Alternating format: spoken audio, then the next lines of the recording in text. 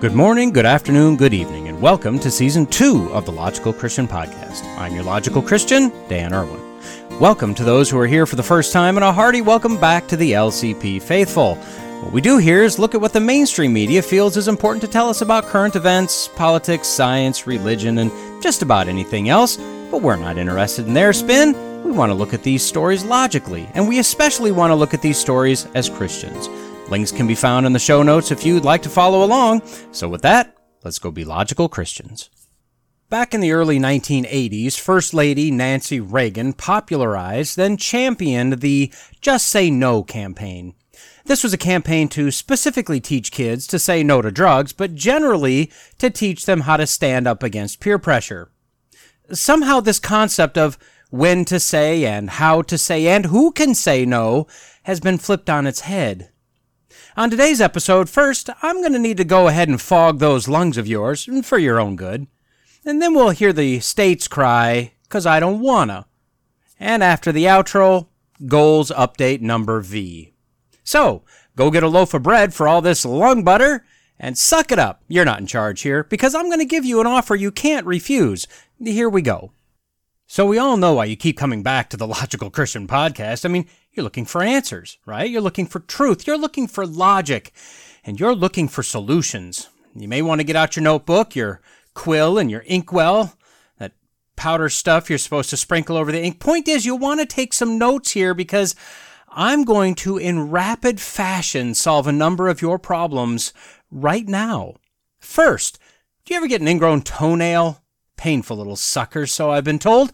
If you never want another ingrown toenail, chop off your toes. Problem solved.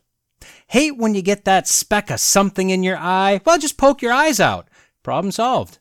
Your back hurt all the time? I can identify with that. Just constant pain, right? Well, snap your neck, severing the spinal cord. No more back pain. Problem solved.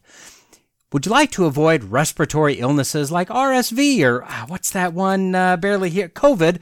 Wrap your head nice and tight in plastic wrap. No more infected air getting into those lungs. No more virus. Problem solved.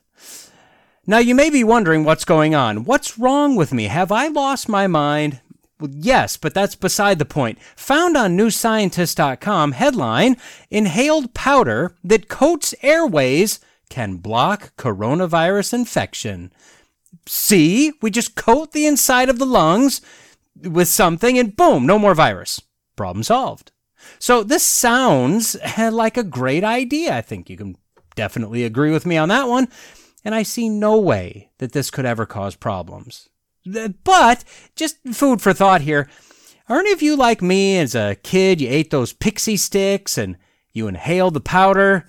If I remember correctly, that didn't go well, but I'm sure that this inhaled powder will go much better. I mean, if druggies can do it, we all can, right? So the byline of this article says, quote, a gel that lines the respiratory tract prevents coronavirus infections in mice and monkeys and may also work against future new variants. Now how much you want to try it? Yeah. So the premise is that we have a powder. You inhale the powder. I guess it absorbs the moisture and stuff in the lungs, turns into a gel, coats your lung innards. They say that it, quote, may be effective against any SARS-CoV-2 variant, including future ones that could evolve to evade existing vaccines. Now, hold on. Don't say it. Don't say anything yet. I know, future variants that would dare to evade the nearly 112% effective vaccines. I know, but wait, there's so much more here. The article continues, quote, vaccines have been critical for containing the COVID-19 pandemic, but their efficacy may wane as the coronavirus that causes it mutates. Now, you may think this article was written in maybe early 2022, when the vaccine efficacy claim was sitting at a solid 95% or better, and all the talking heads, the clearly smarter than you, self-proclaimed scientists, were telling you how much this was saving the world. Remember Rachel Maddow saying that if you got the shot, it literally killed the virus right then and there. You wouldn't get sick, and you couldn't pass it on. Oh, but no, this was seriously written only a few days ago, February 9th of the year of our Lord 2023.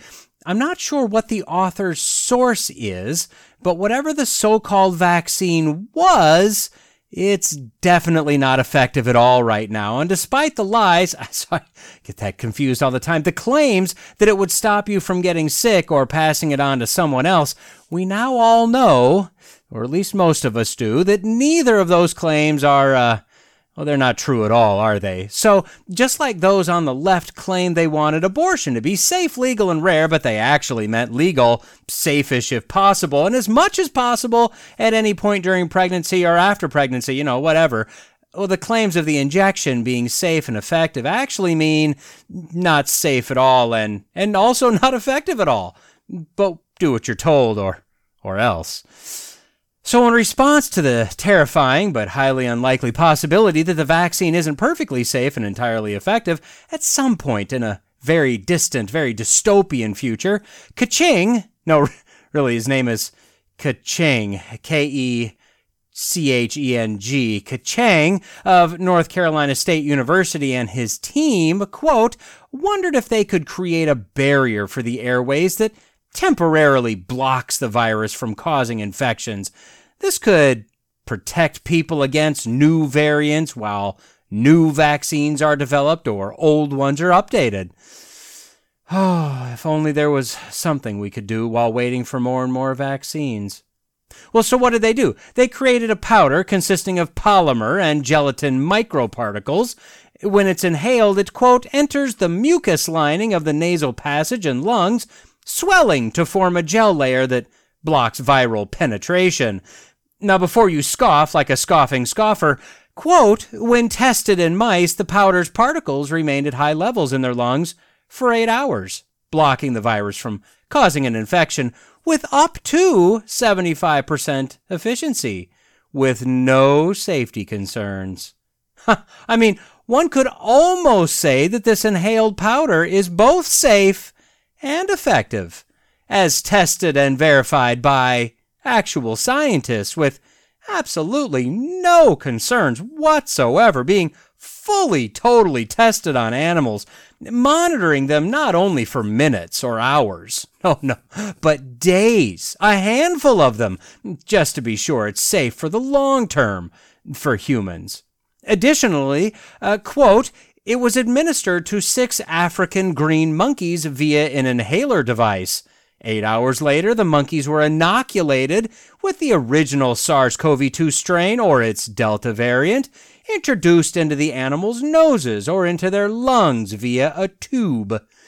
Tests carried out several times over the next week revealed that the treated monkeys' viral loads, the amount of virus in the body, were 50 to 300-fold lower than those of the animals in a control group that didn't receive the gel before viral inoculation. And, quote, the gel coating didn't seem to impair breathing or cause any other side effects. So let's recap the facts quickly before moving on, shall we? A powder made up of polymer and gelatin swells in the nasal passage and lungs. It creates a gel. Particles hung out for 8 hours. Was 75% effective. Well, up to. Absolutely no safety concerns. It didn't seem to impair breathing, and it didn't seem to cause any other side effects. Remember, for multiple days of close monitoring. I mean, when I think of warm and fuzzy, this study and this plan, this is what I think of right here. So Chang wants to get approval from the FDA to do human trials, because of course he does, and surprisingly, I can almost guarantee that he will not get that approval. Well, okay, maybe he'll get human trial approval because, humans are a dime a dozen. They're just everywhere, and we have approximately 7 billion too many of them on this planet right now anyway. But I can't see any way he'd ever get full approval, not unless he sells this tech to some big pharma company who has deep enough pockets to help, persuade the FDA. Now, I'm not saying that the FDA would ever consider a bribe in any form or fashion. I'm just saying that the FDA appears to be a corrupt organization more interested in lining their pockets than they are actually in keeping our food and or drugs and or associations of said food and or drugs safe. And despite Kaching's name, I'm just kind of guessing he doesn't have the scratch to grease the applicable wheels.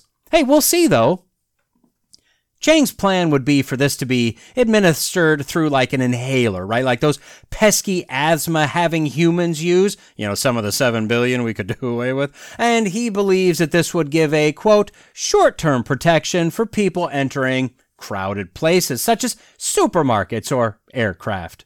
Chang said, and well, you're going to want to sit down for this blasphemy, quote, even with an N95 mask, the virus can sometimes find its way in. So this could be an extra layer of protection.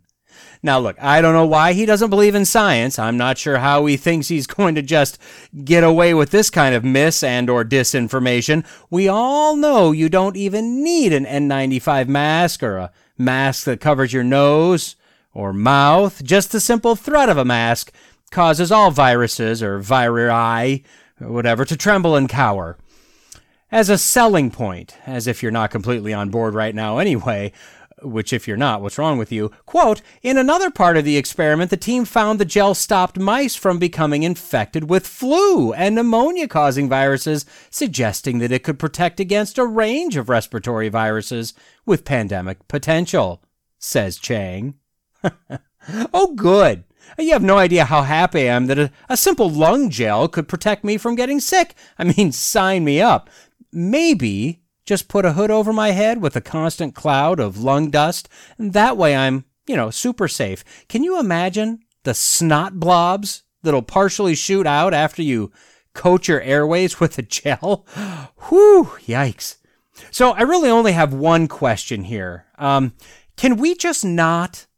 That's the question. Can we just not? What is it about this one particular respiratory virus, if that's what it really is, that's caused such a fear, such panic that we must do all things that we would never have done ever in order to not get a cold for a little while? And I mean, I know that at first a number of people died, and of course that number is nowhere near what's reported as COVID deaths, unless you're living under a rock or watching CNN all the time. You absolutely know that's correct. As for this clown suggesting an N95 mask protects against a virus, well, I invite him, as I've invited many, to don said mask, and let's go abate friable asbestos. Just free-floating asbestos fibers. Now, if he's got any brain cells left that he can rub together, he'd tell me that I was crazy, and no way would he do that. And he'd be right. But see, here's the deal. I can see the fibers, and yet I know that they'll get past my mask, N95 or otherwise. I can't see a virus. So somehow that same mask will, I guess, magically stop a virus? No, not according to every single study ever conducted, including 14 studies over 40 years done by the CDC regarding public masking against the flu. Yeah, masks have never and will never do anything against a virus. Let's dispel that little myth. As an engineer who understands filtration to a great enough degree, it's just literally not possible. It makes no logical sense. As for the efficacy of vaccines, well, I'm actually just shocked that anyone would claim that at this point they're still effective. I found a site, healthdata.org, that has the effectiveness of, it appears to be, every COVID so-called vaccine around the globe against severe disease and also against infection of every variant thus far. It's a nice little table, a little clunky to read, but very informative. As always, I'll put a link in the notes. I recreated the table in Excel and calculated the min, max, and average effectiveness against severe disease and infection for the 12 alleged vaccines. There was one vaccine that was just garbage. It was just not effective at all, according to the data at least. So I'm removing that one, leaving 11, so it doesn't skew the average. I'm trying to be as lenient and fair as possible with these numbers, and keep in mind that I'm just accepting this table as correct. So for the original strain against infection, we had an average effectiveness of the 11 vaccines of 76%, with a low of 62, a high of 92%. Against severe disease, we had an average of 85%, with a low of 66, a high of 97. Now, for the beta, gamma, and delta variants, they each averaged exactly the same. Somehow, 75% against infection 83% against severe disease. You may notice that those numbers are lower than the originals. And then we get to the BA variants. I mean, well, that's got to be everybody's favorite variants, right? So for the BA.1, .2, and .5, they drop to 39% effective against infection, 62% against severe disease. So if you get the vaccine, even with the abundantly clear data that they may be very unsafe, you still have a 60% chance of getting sick and a 40% chance of getting very sick. But, just do it. I know, a lot of numbers. Point is, Kaching is creating an expanding, life-saving, totally safe and effective lung gel just in case the vaccines become ineffective. I mean, dude, they already have, and it appears that life will go on despite the fear-mongers that are mongering in fear.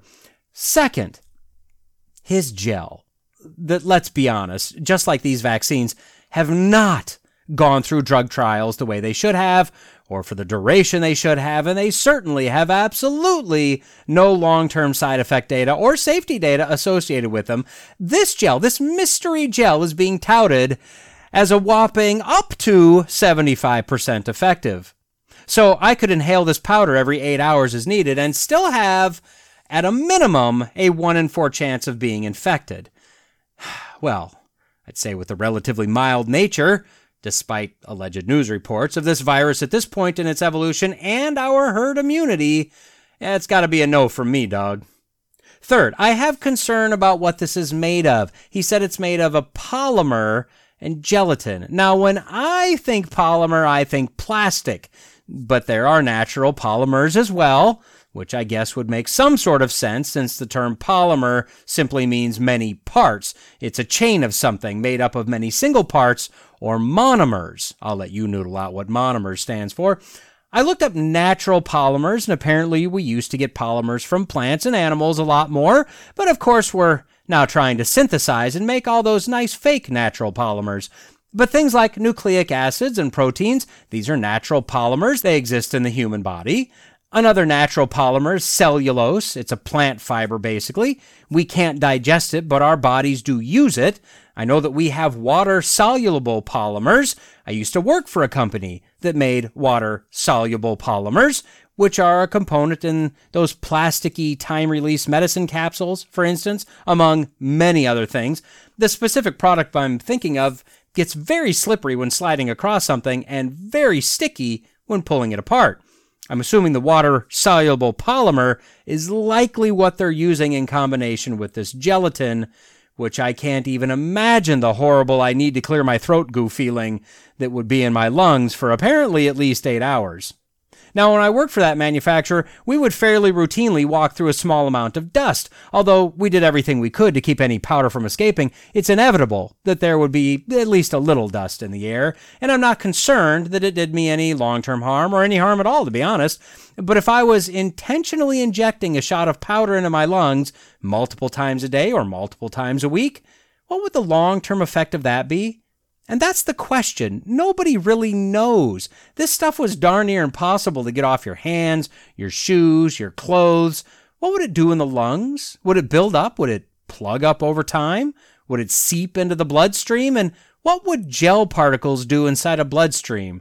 We're not talking about clotting again here, are we? Now, don't get me wrong. I'm all for medical advancements. I truly believe that medicine and medical advancements are a gift from God, and I'm not opposed to trying things. But can we just stop with this rush to try to avoid getting sick with a virus that has settled down to just another respiratory infection? I'm currently reading a book from the 1950s about the manipulation of the mind. Now, I thought this was a more recent book, but as I started it, I figured out that no, it's about 70 years old. Now, I'll give a little bit more info in my goals update in a few weeks after I finish the book, but this author is basing his case heavily on the Nazism of World War II and the POW camps of the Korean War, and what we're seeing today is exactly what the author is writing about from back then. It's almost like the nefarious manipulation of the mind, of society as a herd, has never changed. It's only become more effective over time. The psychological manipulation that's been done on the population is frankly horrifying, and fear has been the main driver of this. As he terms it, menticide, the mass destruction of the mind.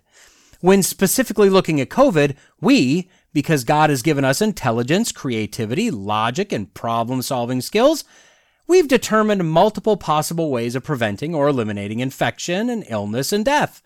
But because of fear, being an emotion that in this case has become more powerful than rationality, we've apparently lost the ability to logically evaluate potential solutions for practicality and efficacy. Sadly, we see this in both Christians and non-Christians, which is completely unacceptable in my opinion, but then again, there are aspects of my life that are completely unacceptable from a Christian worldview as well. I don't want to be a hypocrite here. But, that said, there was a time, I call it the before times, when a cold was a cold, our respiratory virus was a chest cold, where the immune system was God-given, when we didn't freak out over the very thought of getting sick. Now we're rushing gene-altering injections to market for not only COVID, but also RSV and flu. And the scuttlebutt around the various medical agencies is a new mRNA shot for practically everything, coming soon to a drugstore near you. Just inject our way to unending health. And we have been so brainwashed using fear as the catalyst that we simply can't get sick because sick equals dead. We're just willing, because of that, to roll up sleeves, lift up shirts, and drop trow in order to get injected anywhere and everywhere so we don't get sick. We'll mask up, suit up, glove up, throw on face shields and goggles, use disinfectant wipes on our groceries, on our steering wheels, put masks over the vents of the car, swim wearing a mask, wear a hula hoop outside to ensure proper distancing, and the list, it goes on ad infinitum. Like I said, there used to be a time when you would get sick, and then you were done being sick.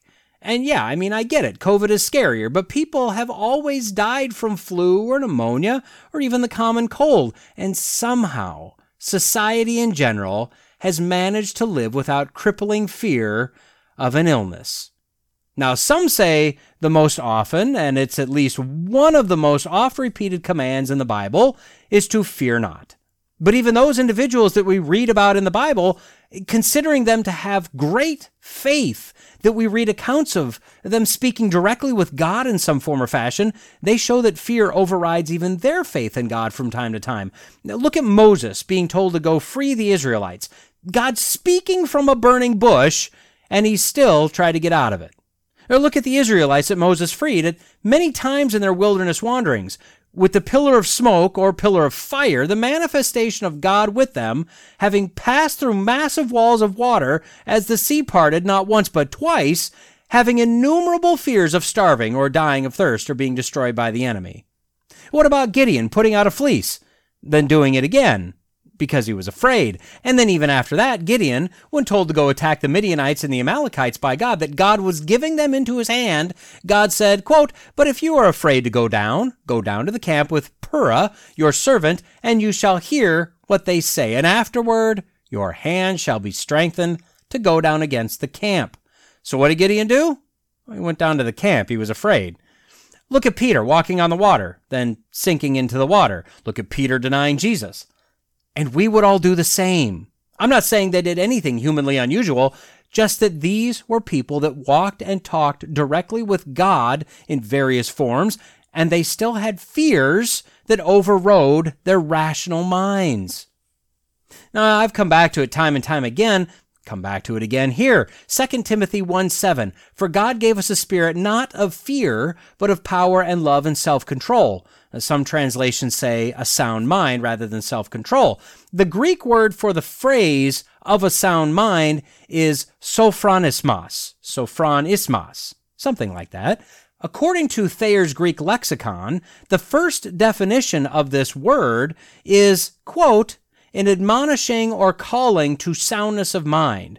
Now, although this word is a noun, right, it's a thing, a sound mind, a thing, it's apparently a forceful way of saying it, not just stating a fact that the Christian possesses this self-control, this sound mind, rather than fear. It's more of a, you have it, now do something with it. Don't just look at it, use that sound mind. and admonishing. Throughout history, man has tolerated, justified, and rationalized just so much. I mean, think of it. Mistreatment, abuse, oppression. We've gone along to get along. We've tried not to rock the boat. At times, we've done things we never would have done for the sake of survival. And although Satan isn't omniscient, he's not omnipotent, he's not omnipresent, he is very smart and cunning, and he has a 6,000-year history of how man acts and reacts to every situation. Satan loves to use fear and doubt, direct attack on faith, to try to destroy humanity. Fear wields an amazing amount of power, and mass fear, or mass hypnosis, mass psychosis, is even more powerful. We, my fellow humans, and especially my fellow Christians, must do all we can to combat fear in every way that we can. Now, I'm not saying, as some Christians are, that our immune system was designed perfect, so we don't need any medical intervention. All natural homeopathic remedies are all we need, and to use anything else is just a lack of faith. No. Although our systems were designed perfect, I'll agree with that, the entropy of sin has degraded our immune system as well. That said, you'd have to admit it's crazy how good it does work after 6,000 years of copies of humans. But no, I think that medical science is amazing, and as I said, a gift from God. But fear-based decisions due to irrational fear or external pressures, I don't believe honor God. This is why I have no problem with a faith-based exemption to this injection or any other injection or medical intervention, as it's our job to care for the body, the image of God that we've been given. At some point, a lung gel may prove to be a very effective way to avoid certain airborne viruses or whatever. At some point, an mRNA vaccine for everything may be 100% effective with no downside. At some point, we may be able to think up, design, and synthesize new medications and vaccines in a matter of weeks or months and have no concern about negative side effects. But that time simply isn't now. We're just not advanced to anything remotely close to that. So these rushed, admittedly barely trialed injections that everyone clamored for, simply out of blind trust or blind fear, were a huge gamble based on human wisdom, propaganda, and persuasion. Now, I fear that this lung gel could be the same thing. Let me ask you this. For those that did or didn't get the shot or shots, did you seek God on this? Did you pray about your decision? Did you search the scriptures? Did you self-analyze to figure out if it was logic or emotion that was driving your decision? Did you use your sound mind, or did you cave to fear? Did you rely on God, or did you just trust man? Now, I know some felt that God led them to get this injection, and it's possible. I won't say that didn't happen, but those that earnestly sought God's will through prayer, through meditation on the scriptures, for this decision are few and far between. But all of that, right now, it's water under the bridge. So the real question is, what will we do? What will you do going forward? If you're prone to fear, and some people are, will you allow that fear to control the next decision? Or will you use that sound mind you're admonished to use to rationally evaluate what you're being told before doing what you're told? We must learn. We must grow in wisdom. We must seek God's will and guidance. And if necessary, we must choose to be contrarians to the accepted agenda if that agenda is counter to what we've discerned the will of God is for our lives. We can and should be Bereans about more than just the scriptures. We can search out information. We can pray and meditate on God's word. We can study all available resources in order to arrive at our decisions. And not only can we do that, but we must do that. Article 3 of the Constitution has to do with the powers granted to the judicial branch in the United States. It sets up the Supreme Court and the basis for all of the lower courts. Welcome back to the American Genesis, episode 27, which is part 9 of our look at the amendments to the Constitution. So if we're looking at the amendments, why do we care about setting up the Supreme Court? Well, I'm glad you asked. In 1793, a court case named Chisholm versus Georgia was brought before the Supreme Court. Now, this was not the first case the Supreme Court heard, the first being Van Staphorst v. Maryland in 1791, which was settled out of court before before they ever heard any arguments. The first case that actually was decided on was West v. Barnes, which was also in 1791. And although I tried to find records of all of the first cases, I decided that it wasn't easy to do, so I gave up, having done a moderate amount of research.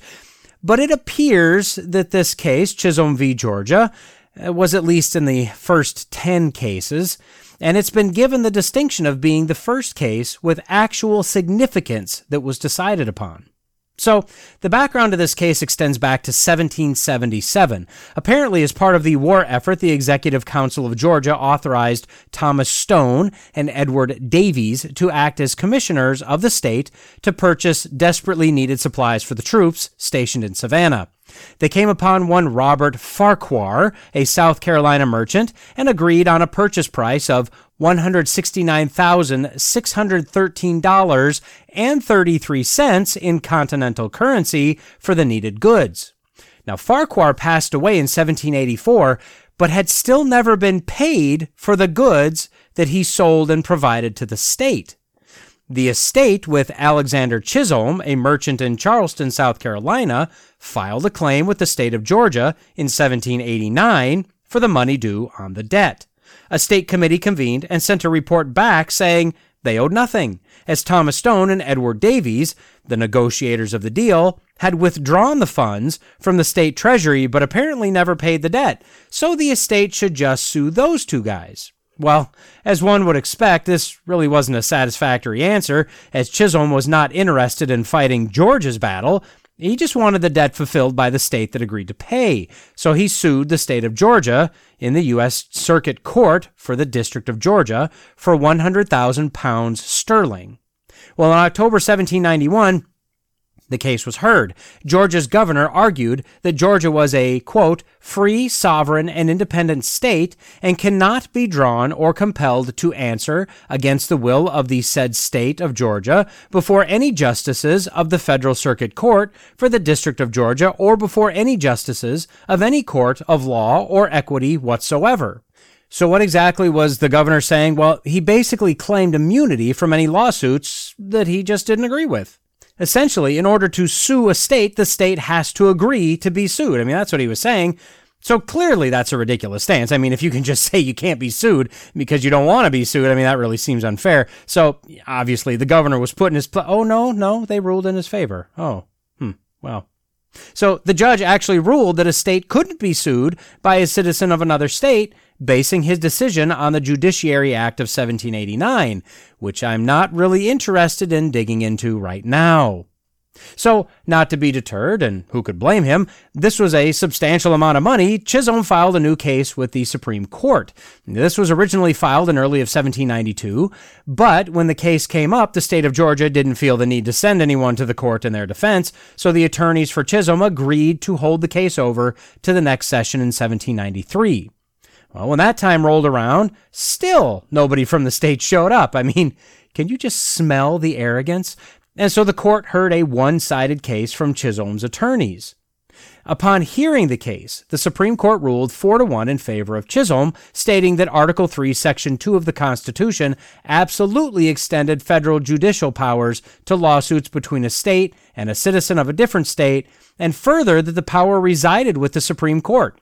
They further stated that the Constitution provided no exception that limited the authority, making it a one-sided deal where a state could sue as a plaintiff, but could not be sued as a defendant.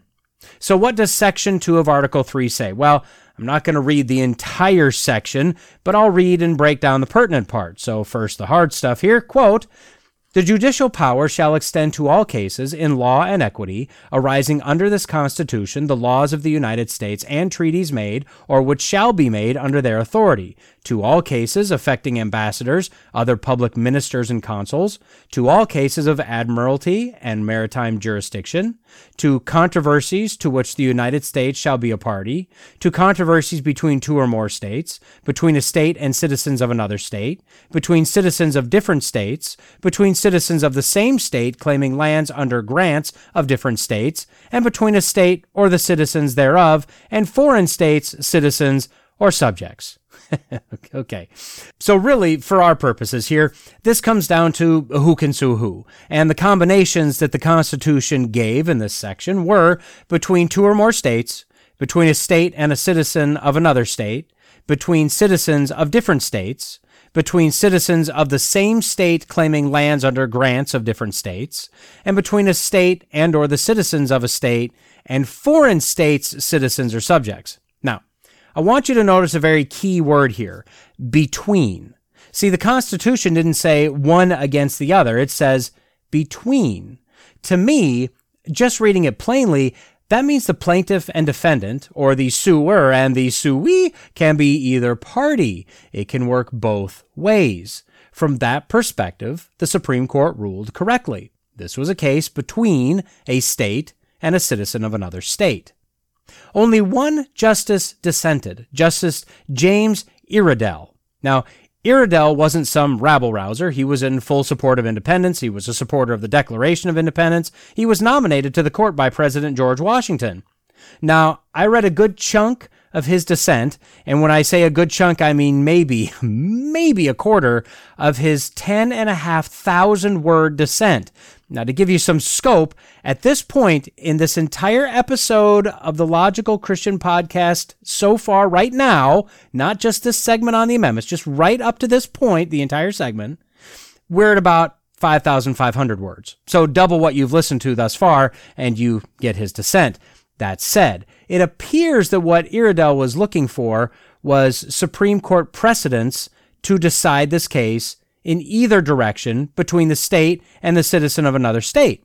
He could not find a way in the Constitution, or in the Judiciary Act of 1789, or in the constitutions of the individual states, or in the Old Common Law of England that would allow a federal body to override the sovereignty of a state where that state had not agreed to have its sovereignty taken away.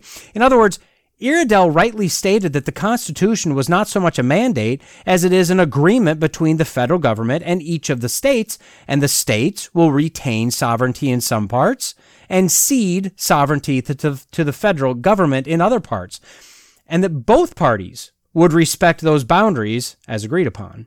Now, he wasn't, from what I could find, ruling if the state was right or wrong in not paying the money. He was arguing that the Constitution and later the Congress, through the Judiciary Act of 1789, nowhere showed that the states ceded their authority with regard to lawsuits in their sovereign districts. And I got to be honest, I think I'd have to agree with him here. But that said, he lost, right, as the other four justices sided with Chisholm. Well, needless to say, which begs the question, why am I saying it? The states were a little shocked and a little scared that the ruling went against them. Calls from the states to protect their sovereignty immediately went to Congress, so Senator Caleb Strong of Massachusetts introduced an amendment to the Constitution to protect the states, which passed in March of 1794, sending it to the states to ratify or reject. The states ratified it. Of course they did, as it was nothing but another right for them to hold. And they ratified it in February of 1795, which created the 11th Amendment, the first in over 3 years since the Bill of Rights. So really, Justice Iredell, being the only dissenting judge, was really the judge that this amendment was based on. So he lost, but he won. The 11th Amendment reads as follows, quote, "The judicial power of the United States shall not be construed to extend to any suit in law or equity, commenced or prosecuted against one of the United States by citizens of another state, or by citizens or subjects of any foreign state." Now, the amendment itself is fairly simple, but not if you don't know the background, which is why I spent the time to cover all of that background. If you don't have that, this amendment makes almost no sense whatsoever. So what happened with Chisholm? Well, the victory he won was apparently reversed and dismissed. This amendment was made retroactive, which kind of seems dirty to me, but I guess it's been 225 years, probably nothing I can do about it now.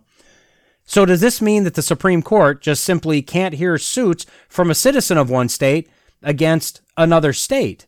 Well, no, this has been further clarified through subsequent rulings. For instance, the Supreme Court ruled later that the Congress has the authority to nullify this restriction as needed through Section 5 of the 14th Amendment, which we haven't arrived at yet, which allows them enforcement powers. They rule this way for cases of discriminatory state action, so the state, couldn't just get away with anything. Further rulings stated that the Supreme Court could get involved in cases that directly involved questions of the U.S. Constitution or of federal law, and later it was ruled that cases could be appealed rather than newly filed up to the Supreme Court, and then they can decide if it's a case they'll take on or not. And then lastly, if a state requests federal court involvement, it automatically waives the 11th Amendment protection. So this isn't an ironclad amendment by any means. Now, how do I feel about this amendment? If it actually matters, I don't know. I'll be honest, I don't really know. I personally don't like the idea that the entity you're trying to sue has the right to say no, and I think that would probably be my governing opinion on this. This is the case with the president as well, right? Seems like, that's not a real fair system, right? At the same time, if this kind of protection wasn't in place, all states, or whoever, all they would do is constantly defend themselves against anyone that wants to bring a frivolous lawsuit against them. It would just be constant. I think if we enacted loser pay laws where the loser has to pay the fees, any penalties, and whatever amount was being sought, I think those laws would go a long way to eliminating frivolous lawsuits. I think that maybe we could have say a 3-judge panel of some sort, federal, maybe out of an appeals court or a subset of the Supreme Court, maybe even like a grand jury that could look at these proposed lawsuits and rule if there were grounds to proceed. Maybe that could cut back on a lot of bogus suits. Bottom line, I don't agree that someone can just say no to being sued, but there are probably good ways of cutting out the clutter and the noise. And I think with that, I better bring this episode of the American Genesis to a close. If I try to hit Amendment number 12, this is going to run really long. And I'll be honest, time is getting away from me, and I need to make some progress on my goals, which, remember, after the outro, goal update. So with that, I'll bid you adieu and say, until next time. Well, we've reached the end of another episode of the Logical Christian Podcast. Don't forget to like, subscribe, comment, review, share, and all that podcasty stuff. Contact information can be found in the show notes if you'd like to reach out to me. Lawrence J. Peters said, "Against logic, there is no armor like ignorance." Jesus told us that if you abide in my word, you are truly my disciples, and you will know the truth, and the truth will set you free. So stay in the word, stay logical, stay faithful, and until next time, God bless. So when is a good thing really depressing? Oh, when you're on a diet, of course.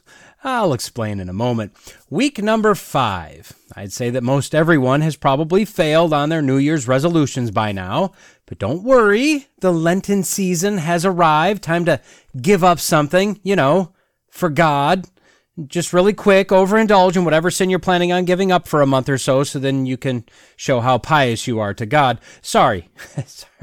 The whole idea of Lent drives me crazy. Anywho, so far so good on the old goal front, so let's get into it here quick. Regarding weight loss. So the weight loss continues to progress just fine. Over the last week, I lost another 1.4 pounds according to the magical scale, bringing my total loss to 11 pounds even. Weight is now 203.4, which gives me an average loss of 2.2 pounds per week, which is still better than my goal of 1.5. That said, Saturday and Sunday I was in the 202s, but I step on the scale typically an hour and a half, maybe even a couple hours later than I normally do. And if you've ever really tracked your weight loss, you know that those couple hours make a huge difference for some unknown reason. So I thought, well, that's probably not accurate. But then I stepped on the scale at the normal time, in the normal scenario, Monday morning, 202.1. So I was excited about the weigh-in on Tuesday, right? Not even cautiously optimistic or realistically optimistic, just full-blown, glass half full and filling to the top optimism. And then boom, after staying below my calories on Monday and working out, a gain of 1.3 pounds. Now, how could that happen, you ask? No idea. And this is where a good result, down another 1.4 pounds, is kind of depressing because my mind was set on more.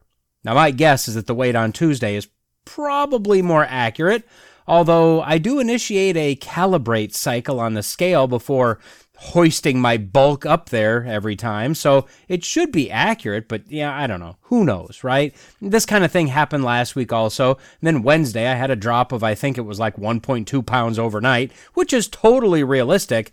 Yeah, so we'll just keep staying the course, making good progress ahead of the game. We're getting there. So this goal, it stays solid green. Moving on to reading, thanks to a part break in the book, which had a page that was just announcing part 2 with some quote, I was able to manage 71 pages over the last week. I'll tell you what I'm reading and give a review in probably 2 or 3 weeks when I get the book done, but it's safe to say that this is a much slower book. It's not boring by any means. It's actually really interesting. It's just a higher level of information. This is not a casual read, so I'm moving much slower through it, but I am really enjoying it. So as of now, I'm at 116% of my goal of 300 pages per month, still on a very good pace to keep this one in the solid green. Bible in a year by the end of September. So last time I had moved ahead of my goal pace at about 110% of my goal, and having kind of found my groove, hopefully, I've improved on that pace now at 124.7% of my goal pace. Now, how much retention of what I'm reading do I got going on here? Yeah, probably not near enough, but that's why this goal isn't just a goal and then you're done. This is the sort of thing where you finish and then you start over and you keep on gleaning and digging. Right now, this one is also at a solid green. Finally, devotions. Well, I was able to get back on track over the last week. I missed only one day. I can't remember which day, but I do remember getting ready, having to leave, and then thinking, I forgot to do the devotion. Well, it happens, right? But despite that one miss, I'm back over my goal pace, just barely, at 102.7%. That makes this goal solid green as well. In fact, in the 5 weeks I've been tracking these, this is the first time I've had solid greens across the board. Now, I think I should probably go celebrate with some Five Guys and then a cake. Right? Right? Please say I'm right. All right. Anyway, so that's it. That's the update for week number 5. Let's see if I can keep this going next week.